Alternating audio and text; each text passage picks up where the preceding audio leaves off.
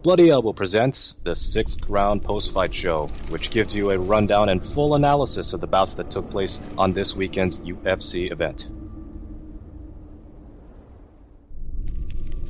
Hey everybody, welcome back to the 6th Round Post-Fight Show with me, Zane Simon, and my co-host, as always, Eddie Mercado, come to y'all just from the conclusion of UFC 282 at the T-Mobile Arena in Las Vegas, Nevada, on the heels of a split draw between Jan Blachowicz and Magomed Ankalaev, keeping, as somebody else made the joke on Twitter, congratulations to Vacant for retaining the title.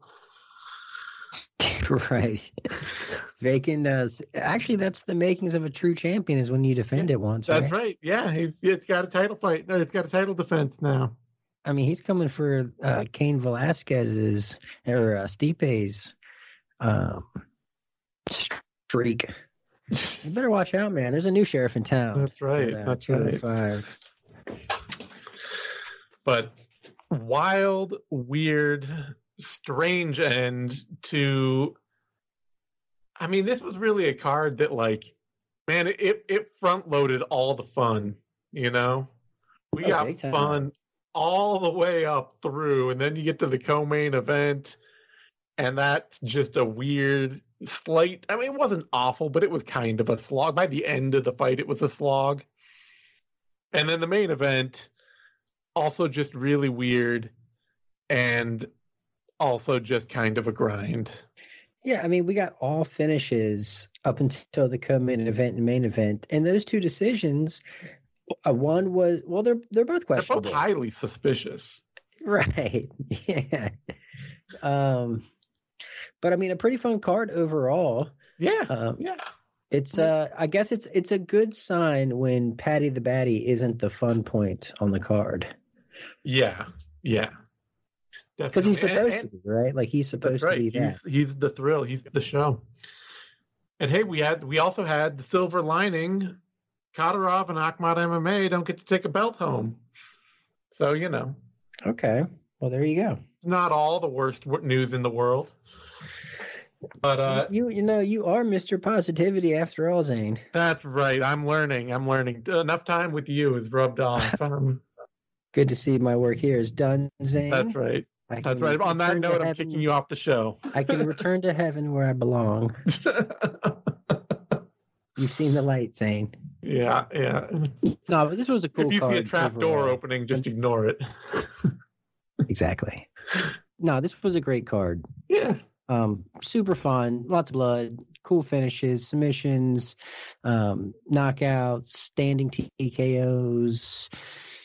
Freaking 18-year-old, catching the submission in the UFC is pretty wild. Ponzinibbio had a little return, had a miraculous comeback. Mm-hmm. Chris Curtis had a devastating knockout. Shabazian had a crazy comeback. Ilia Topuria did the damn thing. Mm-hmm. Dricus du Plessis picked up the biggest win of his career. Just to, a lot of cool stuff. Yeah, really fun. So, at least for me. Yeah. First things first, though. Who won the main event? How'd you have it? Yeah, well, I had Ankalaev winning. I gave him the first, I gave him the fourth, and I gave him the fifth. That seemed like a reasonably safe scorecard to me. Second round was clear. He took a lot of damage. Third round, I think you have to score it for Ankalaev or for Blachowicz because of the damage. It would have been an Ankalaev round just off of work rate. But we know damage is supposed to be king. We've all read the rules at this point. We've heard all the speeches. And honestly, the draw wouldn't bug me too much because rounds 1 and 3, the 10-8, there are factors here to mitigate and to be a little, it could go this way, could go that way. The thing that bugs me and that makes me really feel like it's wrong is that none of the judges thought round 1 was the toss-up. It was round 3 they made the toss-up, and that should have been a much clearer round to score. Yeah. Well, I mean, 3 was... Well, so Jan did his damage in the third round as soon as the round started. He comes out, attacks the legs again, which were already compromised from the second round. So, I guess maybe you could make an argument saying, well, that's just, overlapping damage from the second round. It's not like it's new damage being caused. But he took the other leg away in the third round. Yeah, no, I gave it to Jan. I thought that came closer to ending the fight than anything else that happened in that round. Mm-hmm. I think one of the judges actually gave Ankalaev. And honestly, some judges disrespect leg kicks. Yeah. And the severity and the impact that they actually cause. But this wasn't a case where maybe one of the fighters had most of their weight shifted to one leg and then they just had the leg swept out from under them. No. This was he got his shit rocked. he was limping. He was in a bad way. I think you got to weigh that. I mean, it feels like it was close to ending the fight, and Ankalaev did great to recapture momentum in that third round, and he carried that momentum through to the end of the fight. There's no question about that. There's no question that he did well. But you got to look at that damage first and foremost. That should be a consistent Jan Blachowicz round. The first round should be our swing round. And, the third's going at a 10-8 or not can be the swing.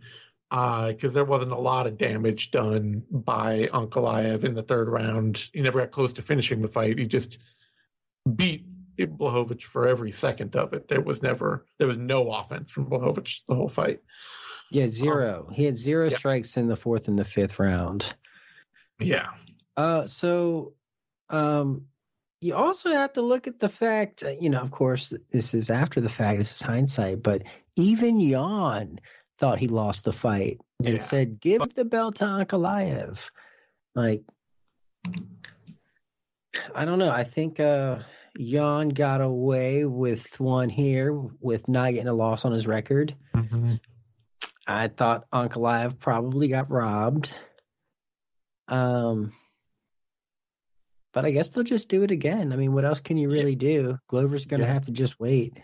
Yeah, I feel bad for Glover. He's sitting there watching the clock, watching his calendar, being like, man, I can't get much older. You can't. I know, right? That is the real loser of that main event. Yeah, no kidding. No kidding. We'll see. I mean, maybe it'll be one of them is injured and can't come back on the time frame. Ankalaev sounded pissed after that fight ended. Oh, dude, he was starting to leave the UFC. Yeah. So who knows? Maybe it'll be the kind of thing where, the UFC will be like, okay, let's put this fight back together again. And he's just like, no, not doing it. Don't care. I already won that fight. And I mean, thing with Ankalaev too, we're talking like, Kadyrov doesn't get a belt to stick in his collection. But it also, Ankalaev he's one of those dudes who's in a position where UFC money probably doesn't mean that much to him. You know? Yeah. There are deep pockets supporting that career already. So he can afford, if he wants to, probably just turn his nose up and be like, nah, I'm not doing this. We saw it with what's his name? I can't remember the guy's name now. It was a while ago. It was another light heavyweight who had like 3 or 4 fights in the UFC and then just left and like went off to go box in like really shady bouts in Chechnya. He was a Dagestani. It was what was his name? Edilov. I can't remember the rest of his name. It was like, okay. Anyway. So who knows what the threats are? Glover is gonna have to wait and hope that he can get a piece of something, because otherwise, you run this fight back.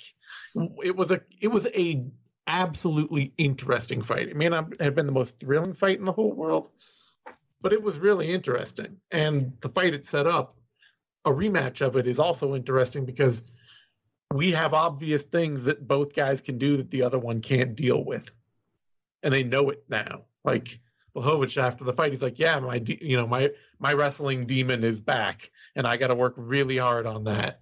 And Ankalaev, he was clearly not prepared for those kicks. So yeah, but it's crazy because you take away those kicks, and what do you have? Yeah, I mean, if you A can dominant fight for Ankalaev. Yeah, which is why Blachowicz felt like Ankalaev won it despite all that. But honestly, man, it's like Glover might as well just wait for Yeri to get healthy. Yeah, right. And just fight him for an interim title. Just get their rematch going on, man. 205 is so snake bitten. Yeah, it really is plagued. John Jones really cursed 205 pounds. Maybe that's what's wrong with heavyweight too. It's just Jones like leaving at light heavyweight, threatening to go to heavyweight. It's just casting a dark cloud over everything. It like could the be miasma. But so yeah, that's why you're here, Zane, to be that ray of sunshine. That's right. Splitting the darkness, the ray of light, that beacon of hope in the night. Give us all hope. All right, let's go to a lightweight bout, co-main event. Paddy Pimblett, Jared Gordon. Oh, and we've got a note from our producer too that says that Dana White is hating on that main event. So really, yeah. I didn't think it was horrible. Maybe he means the scoring. Who knows? We're not watching. True. But yeah, scoring was weird. Yeah. I thought the fight was pretty good though. Yeah, I liked seeing Ankalaev having to overcome some adversity and find a way around a pretty substantial obstacle, being his legs, both legs compromised. He had 2 flat tires out there. We have seen plenty of fighters that when their legs get hurt like that, they cannot fight through it. They cannot find a way to come back from it. So yeah, I mean, they often get finished. Yeah, great sitting ducks out there. So credit to Ankalaev to responding with pressure and crowding. I mean, that's what you do to a kicker. You crowd the kicker. So coming out and just getting in Jan's face and staying there and, switching up things and going to his wrestling. I mean, it was excellent mid-fight adjustments. It was the heart of a champion. Sure. I feel bad for him, honestly. Well, he's mad too. So. But let's get to this co-main event, though. Pimblett Gordon. I'm not willing quite to say that Blachowicz Ankalaev was a robbery. I think it was there were close rounds in there to make different scores arguable. Pimblett Gordon, though, I don't understand. Like, it just didn't feel like a Paddy Pimblett win. He got outworked. He got out-controlled. Both men landed plenty of clean shots. Gordon landed more of them. Nobody went down. There was no knockdown in the fight. And nobody threatened with any serious submissions. Pimblett had a couple of back takes at points that, were good. They were better positions than Gordon holding him on the cage, but they weren't enough that I'd be like, oh, yeah, 10 seconds of not actually getting anything at the end of a round steers that whole round in a whole different direction. Right. I think that was Paddy's saving grace. He clearly lost the first round, right? Yeah, clearly he was getting pieced up. But what he did in the second and third rounds was finish in really good positions. So the end of the second, he actually started getting his striking going. He started landing punches and landing clean, right before the bell. So that was, a lasting impression. And then again, he's getting controlled in the third round for most of the fight up against the cage. And he was the one landing strikes. I will give him that. But he eventually scrambled out with 30 seconds to go and jumped on the back. And that's where the fight ended. So he did leave these solid lasting impressions in each round on the in the judge's eyes. I don't like it. I mean, I'm with you. I'm looking at the round 3 stats. We were saying he landed 6 to Gordon's 4 is what he's credited with, and they're both credited with 21 total strikes that round. It's just I don't like score control. You know that. I hate doing that. Yeah, I just didn't see anything that made it like made a reason to score anything other than control in that round. It just... Oh, in the third round? Yeah, in the third round. And honestly, just the other two, I put it this way. There were no... Ooh. So apparently Dana White really didn't like that title fight at all, because he's now announcing that we're just hearing from our producer that he's announced that Glover Teixeira and Jamal Hill are now going to fight for the vacant title in Brazil. Oh my God. Are you kidding me? Smith did get shafted, and who's Smith? Anthony Smith. Shafted out of what? I don't know. Why are we talking about Anthony Smith? That's a good question. That's right. That's right. He was supposed to fight Jamal Hill. Okay. That's why. Okay. Oh, that makes sense. But yeah. So that, you know what?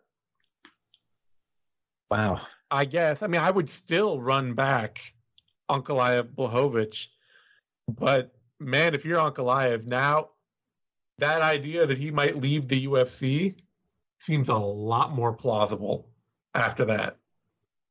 Yeah. No kidding. If he's not even going to get a chance to go back and regain the belt immediately in another title fight, and like I said, he's probably one of the few dudes out there who legit has deeper pockets backing him than the UFC can match or cares to match. Like that might be it. That might be. No, I love it. I love the chaos at 205. It's John Jones's wake of chaos continues its rippling effect. You got to just love it at this point. Well, yeah, I mean, there's no changing it. It's not like anybody out there is listening to us. Oh no, yeah, this is the car is moving. There's no one at the wheel, but the car is moving. Absolutely. Wow.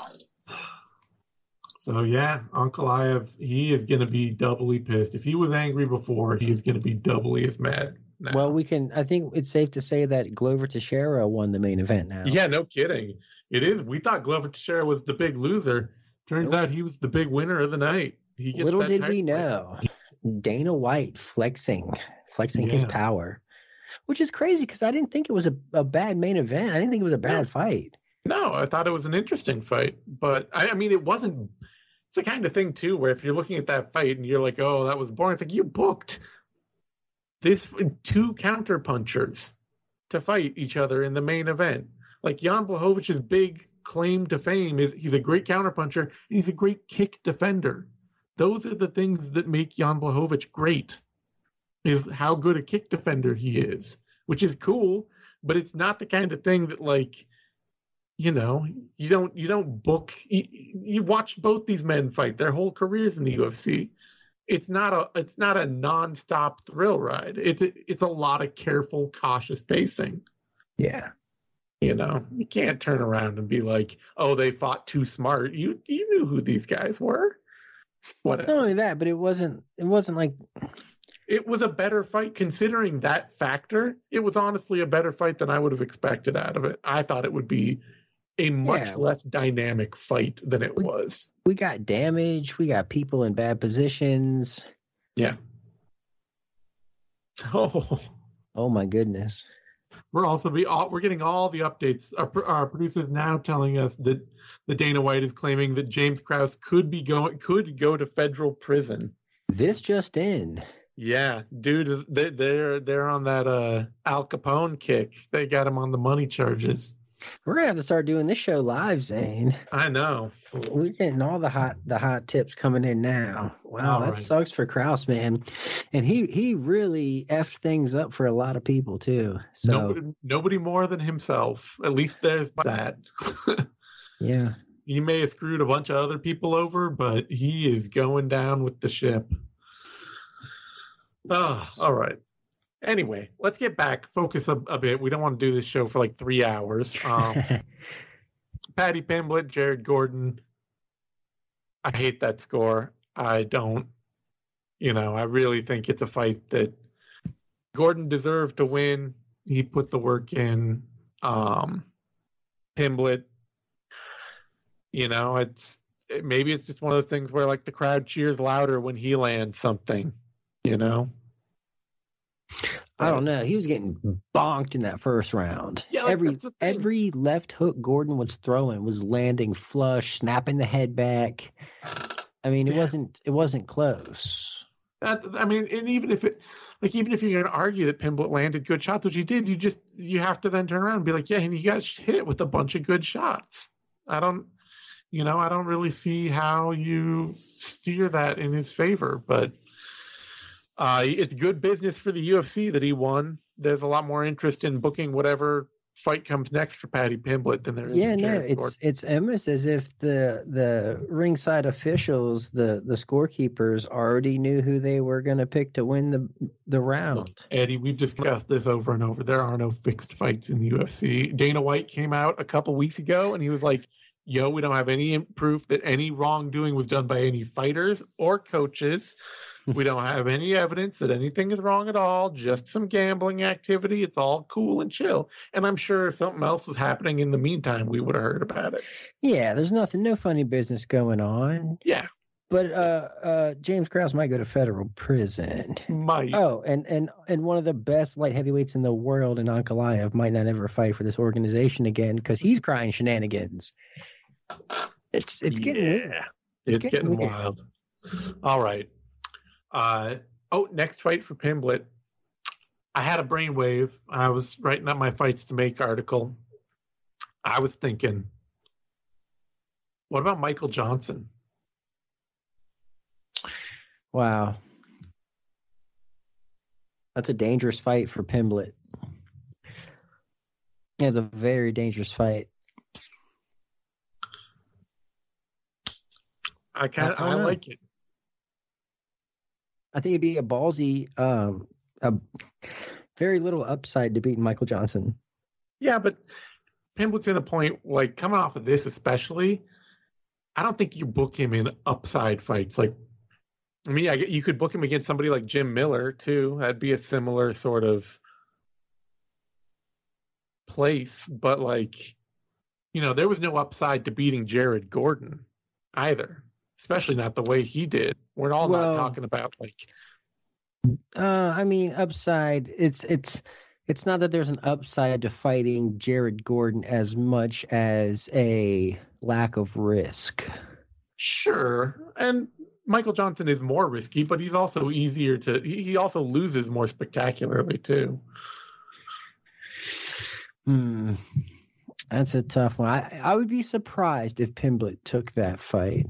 But that's the thing is that you can only go so far up the division winning these kinds of fights before every fight that's in front of you is like are you actually going to fight Joel Alvarez? Are you going to fight what's his name? Grant Dawson? He's out there. He's a dude who's in the same position as Pimblett, more or less. Yeah. Pimblett's going to call his shot. Yeah, I know. We won't know who it is until he decides. I'm just saying that I think if I'm a matchmaker, that's the kind of fight I'm pushing. I'm like, you know what? This guy's been around. He's been around long enough that people know who he is, and that's more than you can say of Jared Gordon. And that's the kind of fight that we're booking you in, I think Paddy Pimblett and Bryce Mitchell, their striking coaches might hang out. You know what I mean? Like they're savvy grapplers, but their striking is just not on par with the top of their with the top of the division. Yeah, it's interesting because I think both of them too are actually they're savvy strikers in that they pick the right time and they throw the right strikes at the right time. They just don't have any form to go with it.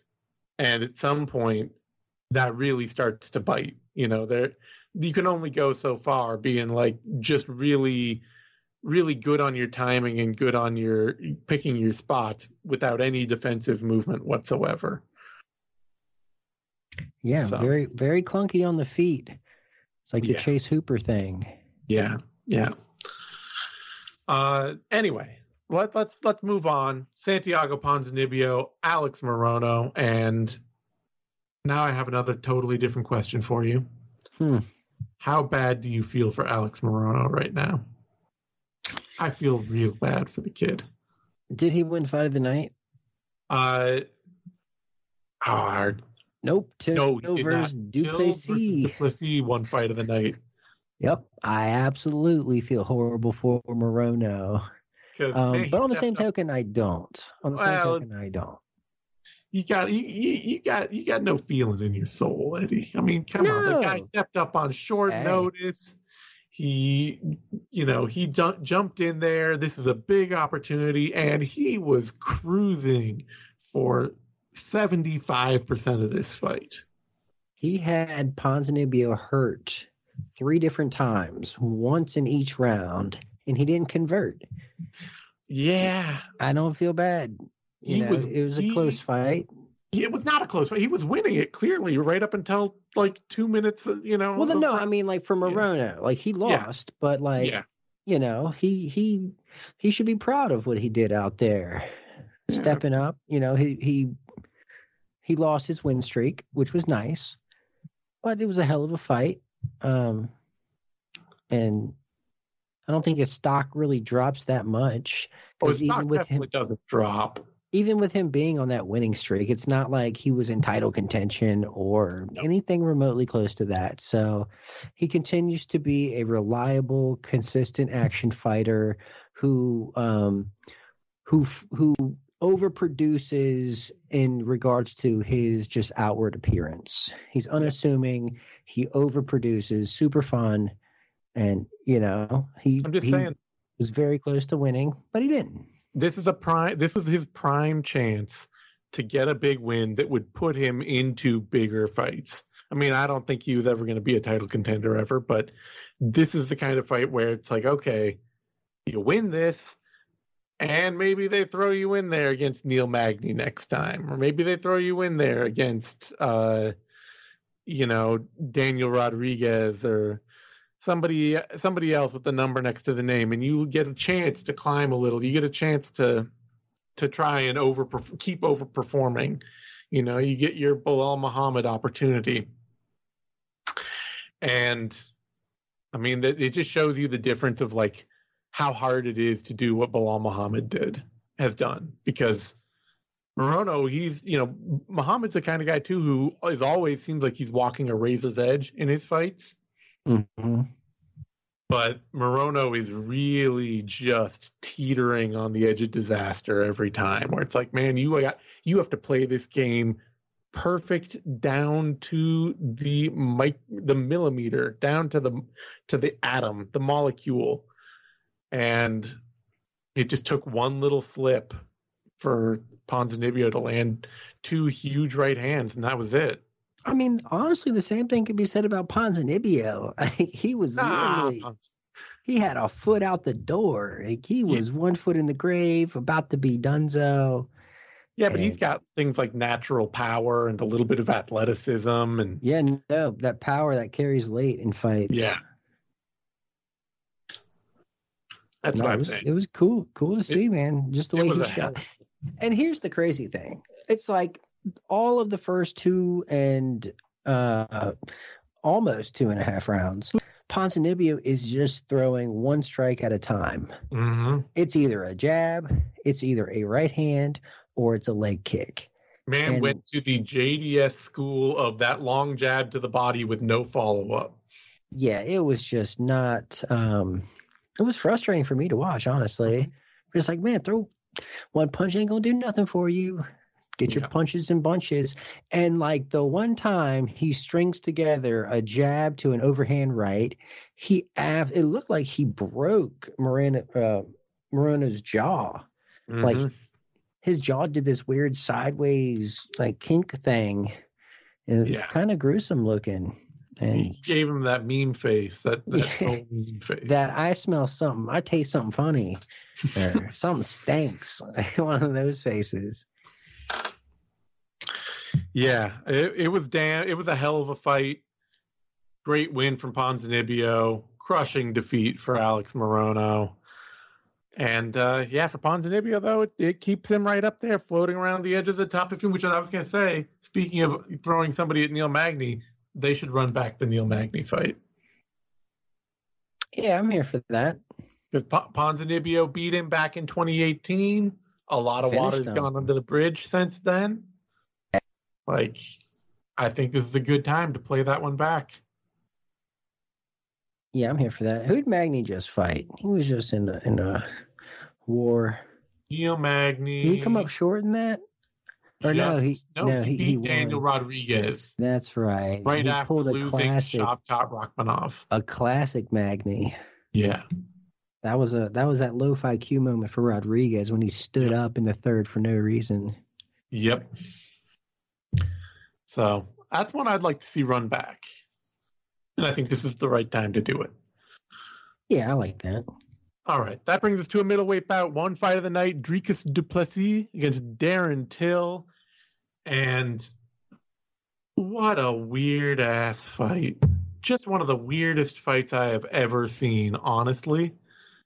Because Darren Till came out and just got pantsed for 5 minutes. Like 4 minutes and 40 seconds of round one. Yeah. Just shit kicked. Really beat up. Unquestioned. To the point that every 10 seconds he had to tell the ref, I'm okay. Please trust me. I'm okay. And then he came, Dricus du Plessis was tired. Till comes back in round 2. He rallies. He has a good round. He lands lots of 1-2s. Things seem like they're going up pretty good. He hurts du Plessis a few times. And I don't know what du Plessis made. He says he breathes through his mouth is always open, and he's always breathing through his mouth because his nose doesn't work very well, which is insane because nasal breathing is much more efficient. Like you get much more. He's a mouth breather for sure. And to not be able to breathe through your nose and to have the kind of cardio that he has to be able to rally, because even before that takedown in round 3, he was winning. Dude, damn that cardio. What's impressive is the fact that he's breathing through his mouth open, and he's got the chin that he has. Yeah. How is he eating these shots with his mouth wide open? That's what impresses me. Dude is just tougher than boiled owl poop. Man, so he's got a little of whatever Yoel Romero is made up of. He's really great at these crazy explosions, and then he'll take a whole round off.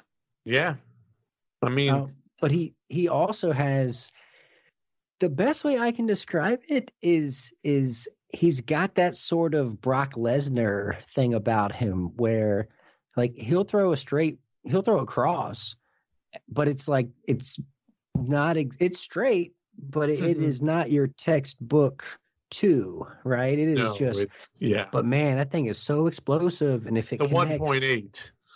Exactly, yeah, it's a 1.8. But damn it, if that thing isn't just a piston, yeah, he hits so freaking hard, and he's so freaking tough. He is, and Till, it's kind of wild because he's clearly very physically talented, very physically gifted. Got great technique, especially as a striker. He has been working really hard for a couple of years now, it feels like, on putting his wrestling game together. And it just feels like nothing has changed really for him as to what kind of fighter he is since he hit the UFC back in 2015. Except that he's now more fragile. Like, that's the only change, is that everything breaks.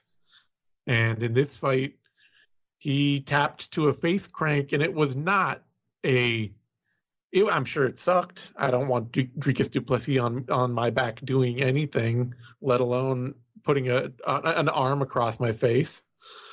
But it was not the kind of face crank that we see finish fights. It was the point where Till was just like, I blew my ACL out. I'm done. I'm not doing this. Yeah, he also got hit in the nuts that round. Yeah. And I mean, even starting that round, du Plessis was landing a ton of punches. Yeah, like he was landing his own jab. He was winning that round, no question. And when Till got hit in the crotch, you could see it even then that like his focus was totally blown. Yeah, started arguing with the ref. Started, he's like, oh, I'm fine, and then he keeps talking to the ref, and the ref's like, what are you doing? Are you okay? Do you want to continue? And he just keeps talking to him, and it's just like, you say you're okay, then keep fighting. What do you keep like grabbing your crotch and talking to the ref for? Right. Yeah. You know? And then he gets taken down, gives up his back, and that tap was, happening practically at the same point that the arm was going across his neck. So. Yeah, and it was belly down too. Yeah. So that's when you're done. That's one of the. And honestly, like when I was watching it happen, I felt like there was an understanding, and it was Till wanted a way out, and du Plessis gave it to him.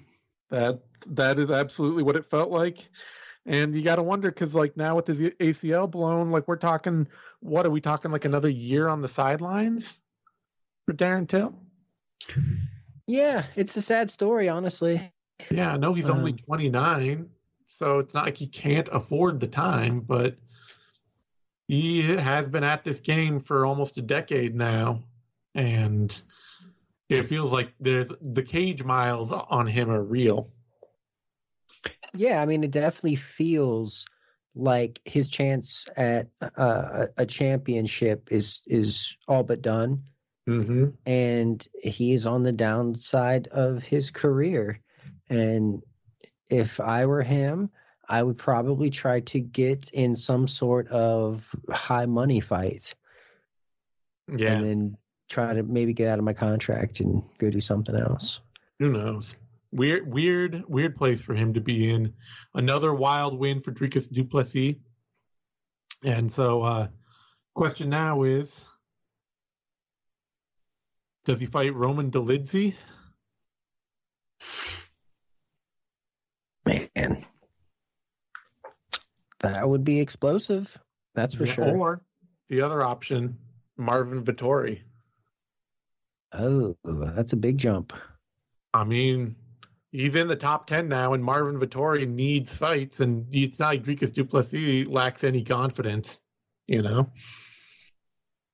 for sure. And I mean, and du Plessis is he's an animal. That's the best way I can describe him. He is just a freaking animal. Yeah. He is going to be the beast in the matchup 9 out of 10 times.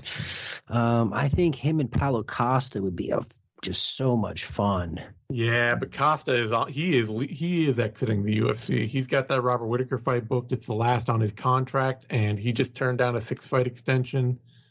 He is going to beat cheeks come 2023. We'll see. You think he's going to stick around? I mean, maybe. I mean, there's nothing wrong with testing free agency. No.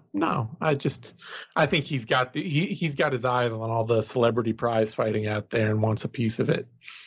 Hey, more power to him. Yeah. Get your money, boo-boo.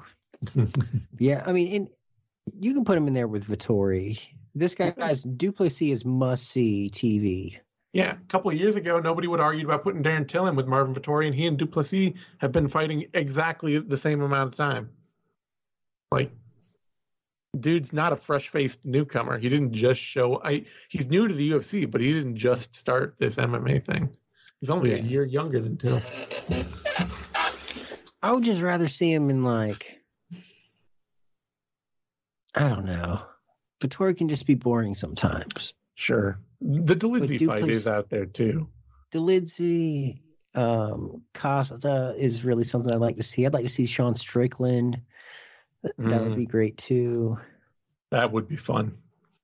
Especially just with how dedicated Strickland is to like the volume hand trap parry jab and having somebody who's just gonna like swing clubs at you the whole time. Yeah. And like we're gonna try to out bravado Dricus Duplessis? I don't think so. Yeah, man has put together a reputation is unflappable.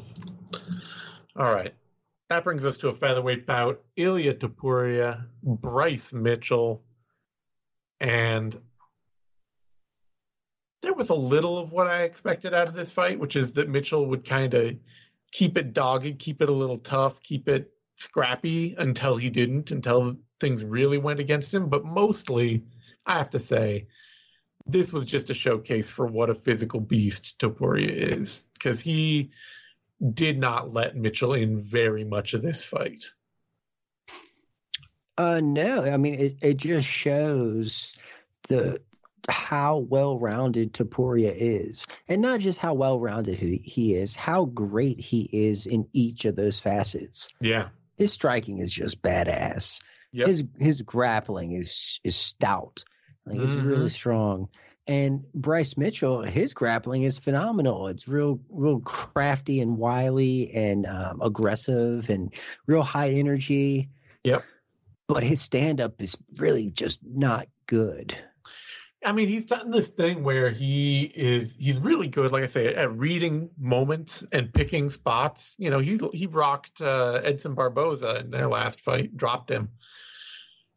But the moment, and so when he's on offense and he's getting to pick all his own spots, getting to spam kicks, getting somebody backing up against him, he can be pretty clever. He landed a really sharp up kick right up the middle on Topuria at one point that Topuria just ate and walked through.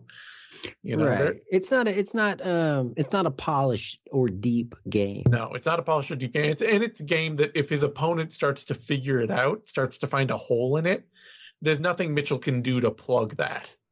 Right. Especially when he's retreating, when he has somebody firing hard shots, just eating whatever he's taking or bringing and firing back, there's nothing he's going to do to cover up for the defensive lapses in his game. And they're pretty big. And like, that's fine if he doesn't have to be this world-class kickboxer, right? Like he can develop a serviceable striking game that he can use to set up his like Damian Maia, and Mitchell even did the Damian Maia takedown here, where you come out, you pull guard, or you die on a single leg, you turn it, you put your hook in, and you turn it into a sweep. And Mitchell can do that.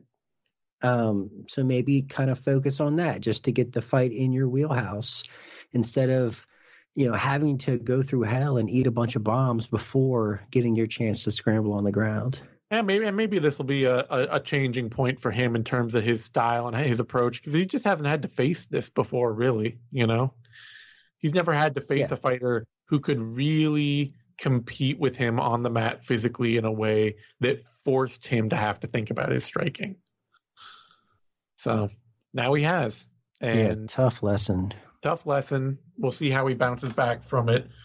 For Topuria, we'll see. I mean, he's going to keep shooting up the division. And he called out Brian Ortega, or I don't know where Ortega's at with his shoulder injury from his last fight in June.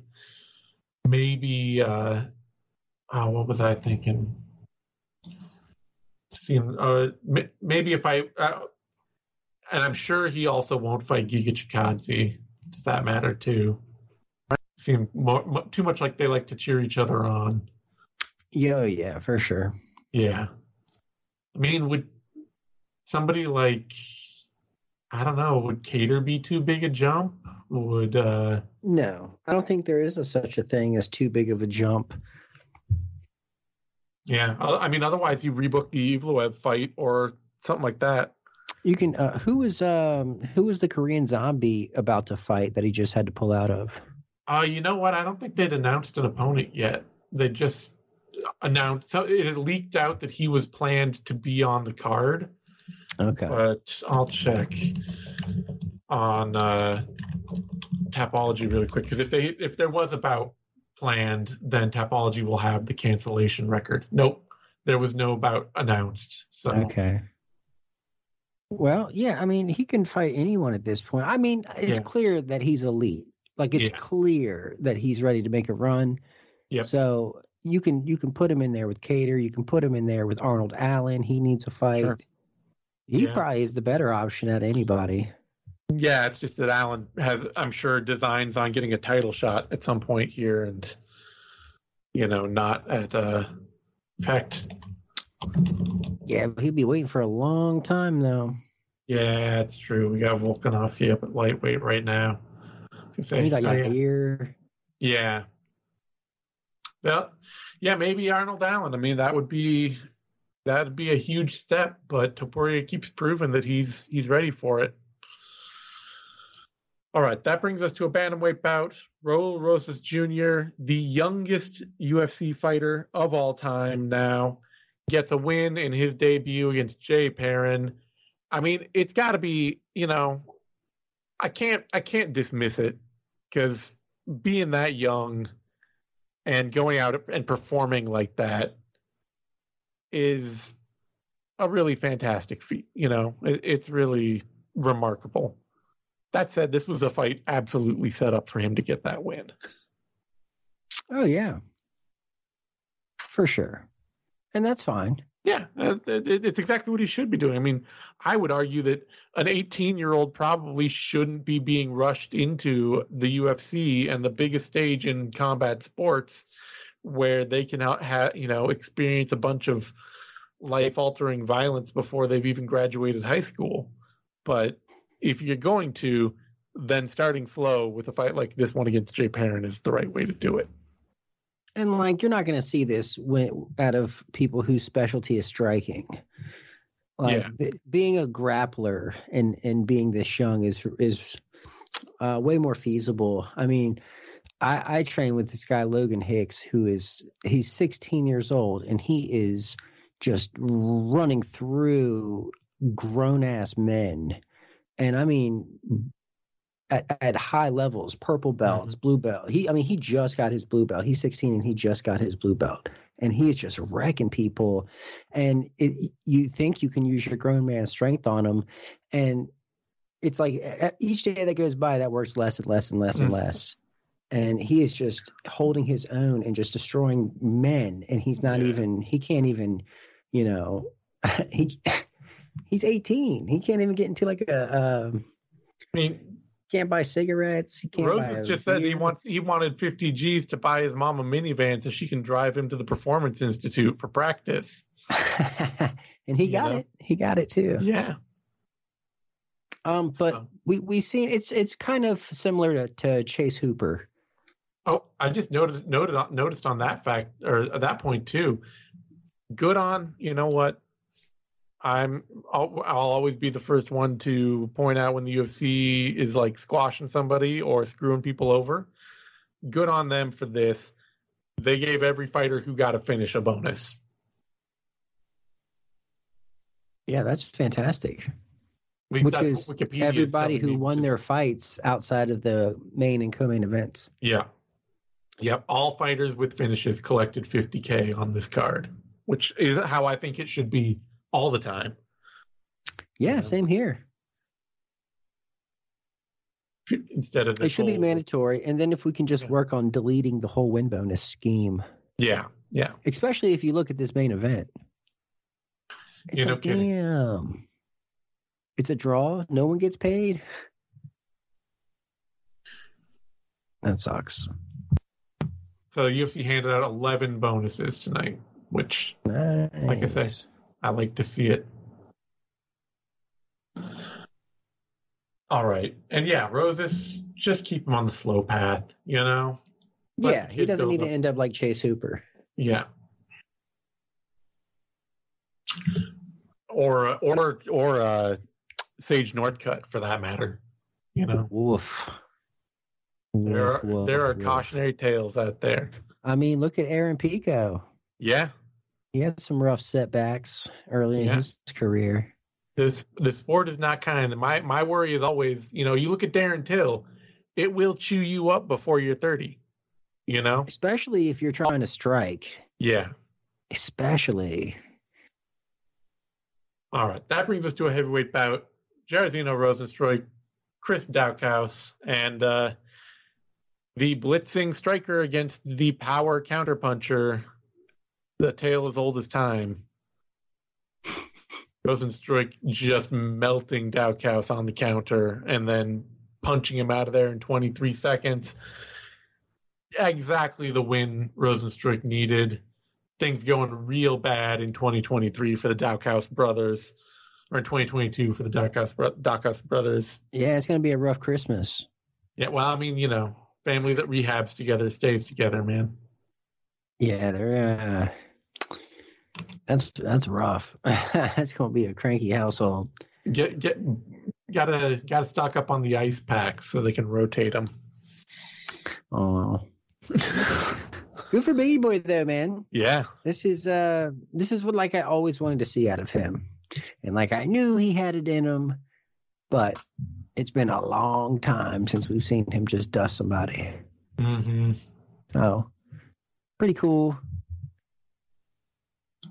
I just hope he stays this ferocious. Yeah. Because it pays dividends. Like it does. This is a division where if you can explode on people and be the better athlete out there and deliver that sort of heavyweight power, like if there was any takeaway from the Francis Ngannou loss, it's hey, go beast on people when you can. Yep. Big win for him. Keeps him in the top 10 of the division. Puts him up for probably a fight with, like, I don't know, Marcin Tybura or something, you know. Sure. He'll probably have a real boring, slow-paced kickboxing bout in his next out. All right. That brings us to a middleweight bout. Edmund Shabazian, Dalcha Lungiambula. You going to start calling him Vegas Edmund? No. No. I'm not calling him at all. What are you talking? I mean, that was what he said afterward. He's like, you know, you could. He's talking about how much he loves Vegas. Like you call me Vegas Edmund now, and then nobody in the crowd. It was just crickets. Just no, it wasn't good. The delivery was bad. Not only was what he's saying just swagless, but the emphasis in which he said it just wasn't there. Zero pizzazz, zero presence. Yeah. You know, but you got a cool win. Yeah, he got a cool win. He got $50,000 for it. Exactly the win he needed to get. Lungiambula is a guy who has been trying to become a more active fighter in the UFC, trying to step his game up, but that just puts him in more exchanges where he can get hurt. And Shabazian, he needed that. He needed the controlled, consistent, technical approach here against somebody that he was just a sharper fighter than everywhere, pretty much. Yeah, no, Dalcha is just not that technical. Yeah. He's bricked up, but he's not that tall. No. You can gas him out. You can knock him out. You can submit him.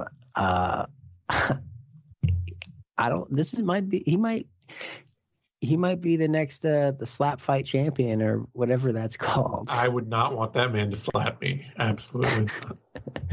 What's that league called? Power slap. Power slap, Eddie. No, we got to bone up on this. That's going to be become the center point of Bloody Elbow coverage for the next year. Yeah. I'm going to see if I can get some press credentials. There we go. I can't get. Hey, we may be blacklisted from the UFC, but that doesn't mean we're blacklisted from Power Slap yet. That's right. It absolutely does mean we're blacklisted from Power Slap, though. Absolutely. All right. It's a good place to be, though. Yeah, I don't have any complaints. All right, that brings us to a middleweight bout. Chris Curtis, Joaquin Buckley, and if there was ever a more Chris Curtis fight, I can't think of what it would be. Buckley went out there, poured volume on him, had all kinds of success, won round one, was doing great, just trucking along, and then Curtis just found that one perfect counter that he was looking for and melted him, blasted him into next week. No, very Cheeto Vera-like. Yeah. Dude, he looked huge out there too. He should fight Delta Lungiamboulos. He can get it. He can actually start fighting dudes at middleweight shorter than him. Yeah, if he's still around. But no, this was man.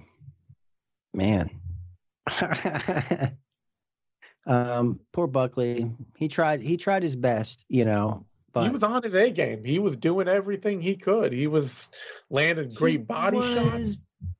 But he didn't seem to be that effective. He was winning. He was throwing volume, but it was, you kind of had a feeling that Curtis was really cocking his hands back and really about to unload some heat. I mean, Curtis is stupid tough. That's the thing, is that like he's been knocked out once in his whole career, and that was by Ray Cooper III. He's a savage. In a night where he'd already fought 3 rounds. This is the only time Chris Curtis has ever been knocked out in his career. No, I thought this was a really good performance from Curtis. He stayed fundamentally and defensively responsible long enough to make his reads, and he just found the perfect shot. I think it was off of a botched head kick that Buckley threw. Caught the body kick, and then just clubbed that left hand in straight down the pipe. Yeah, this was devastating. This was a pretty brutal knockout. And good for Curtis, especially after that last fight. Yeah, that was a big dud he produced. So for him to come out and kind of just slough off all that volume that was coming his way. And I mean, he did a good job at rolling with the punches, and some strikes did get through, but that Terminator approach really worked out for Curtis. Yep, great fight for him, and that'll keep him right in the thick of it with action fights. So love seeing him fight in the middleweight division. Love all the success he's been having. That brings us to a featherweight bout: Billy Quarantillo, Alexander Hernandez. If Chris Curtis fought the prototypical Chris Curtis fight, Billy Quarantillo absolutely fought the prototypical Billy Quarantillo fight. Mm-hmm. Got his ass handed to him for 1 round, and then just went out and broke Alexander Hernandez in the second. Oh, yeah. I mean, the second Hernandez slowed down even the tiniest bit, Quarantillo smelled the blood in the water. He started picking up the pace, and just the avalanche. It started as a little snowball, just jabs and straights, and then Quarantillo just overwhelmed Hernandez just with nonstop punches. Yeah. Unloaded the tank and got himself a standing TKO. And he got busted up here too. Hernandez.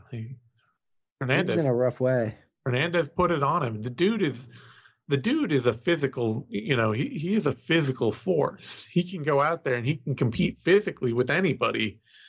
It's just, he's been going through it, and he's been going through it mentally ever since that Cerrone loss.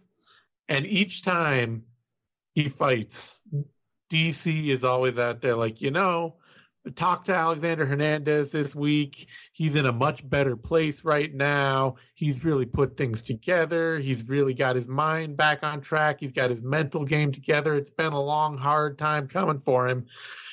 But he's really in a better place now. And then he goes out and he just gets wrecked in some terrible, absolute, pull him right back into the teeth of his worst moments ways.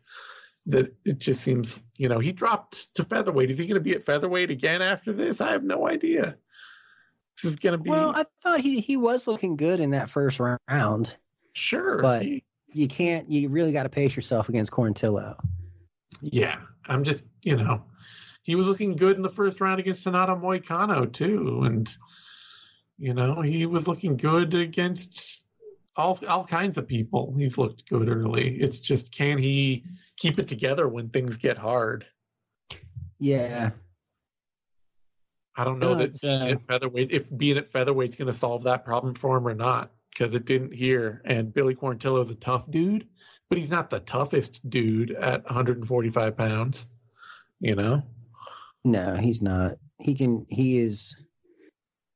Well, he's hard to kill, that's for sure. He is hard to kill, but you can turn around and there's like Bill Algeo is right there, and he'll have the exact same fight with you if you want him to. I forget who said it, someone on the broadcast, but they mentioned the way that Quarantillo weaponizes his cardio. And I like the way they put that. Mm-hmm. It's a poignant way. He weaponizes it. It's much like a Diaz brother. It's like, if you don't kill them, they're going to have a big problem later on in the fight in the deep water.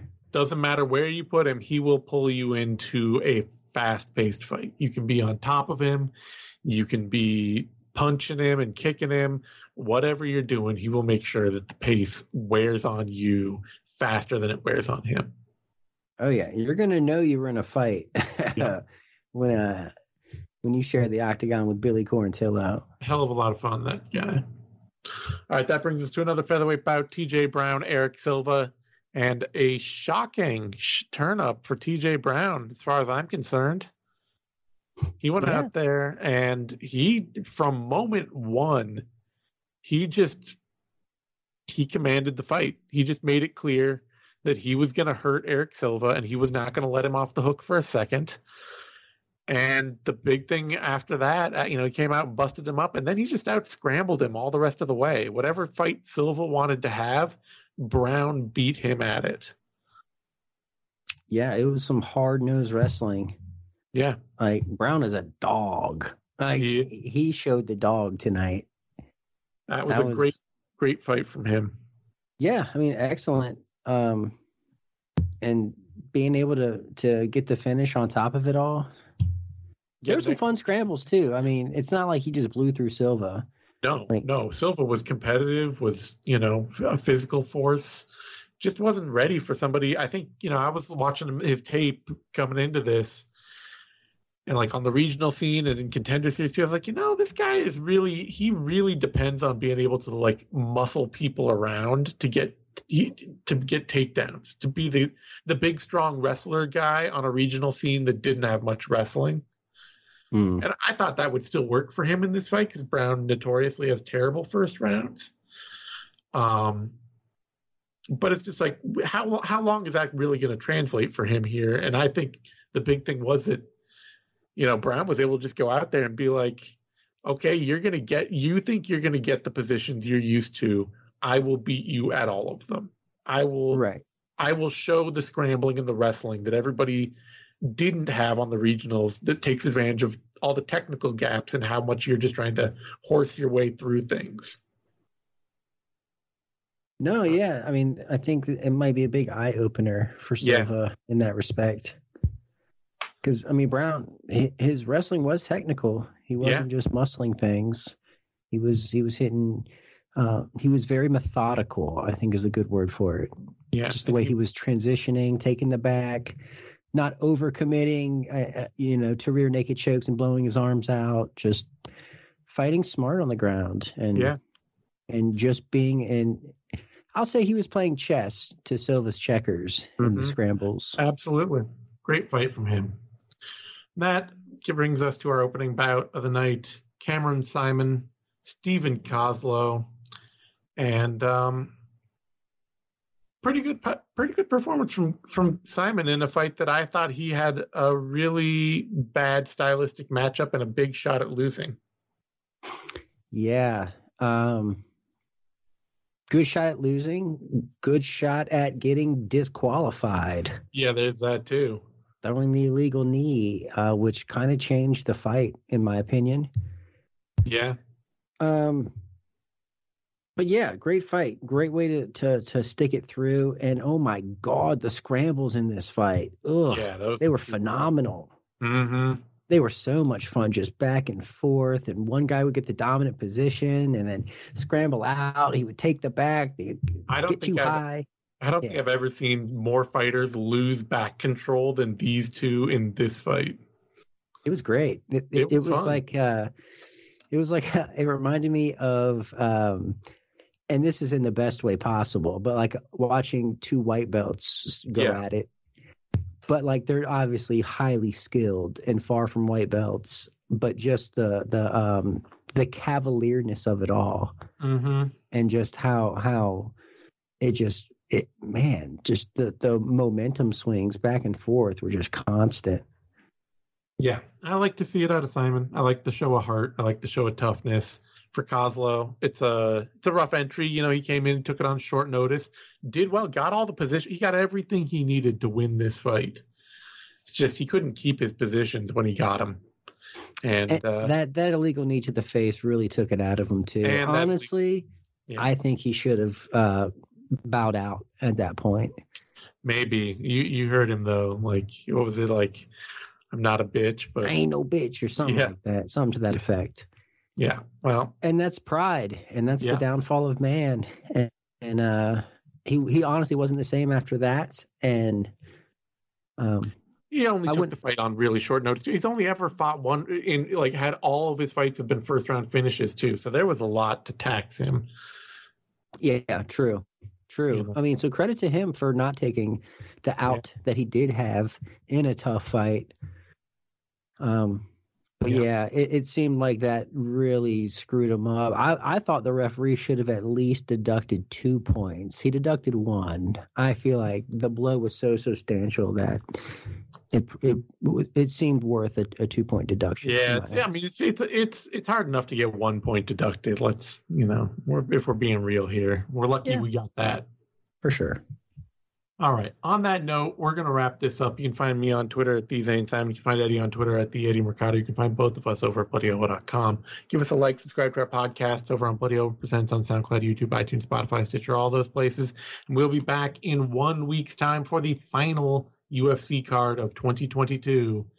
UFC Vegas 66, UFC Fight Night 216, UFC on ESPN Plus 74, UFC Fight Night Cannonier versus Strickland. See y'all then.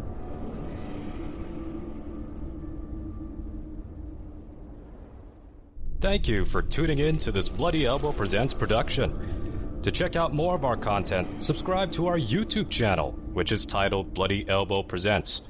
We're also on SoundCloud, Apple Podcasts, iHeartRadio, Stitcher, Spotify, TuneIn, Overcast, Player FM, and Amazon Music.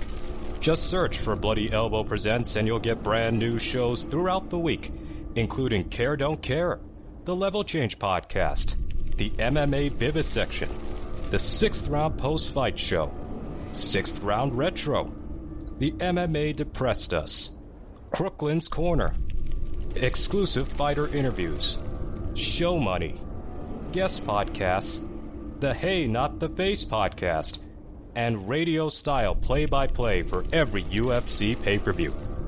Be sure to follow us on Twitter at Bloody Elbow, Facebook at facebook.com/BloodyElbowBlog, and as always, on BloodyElbow.com.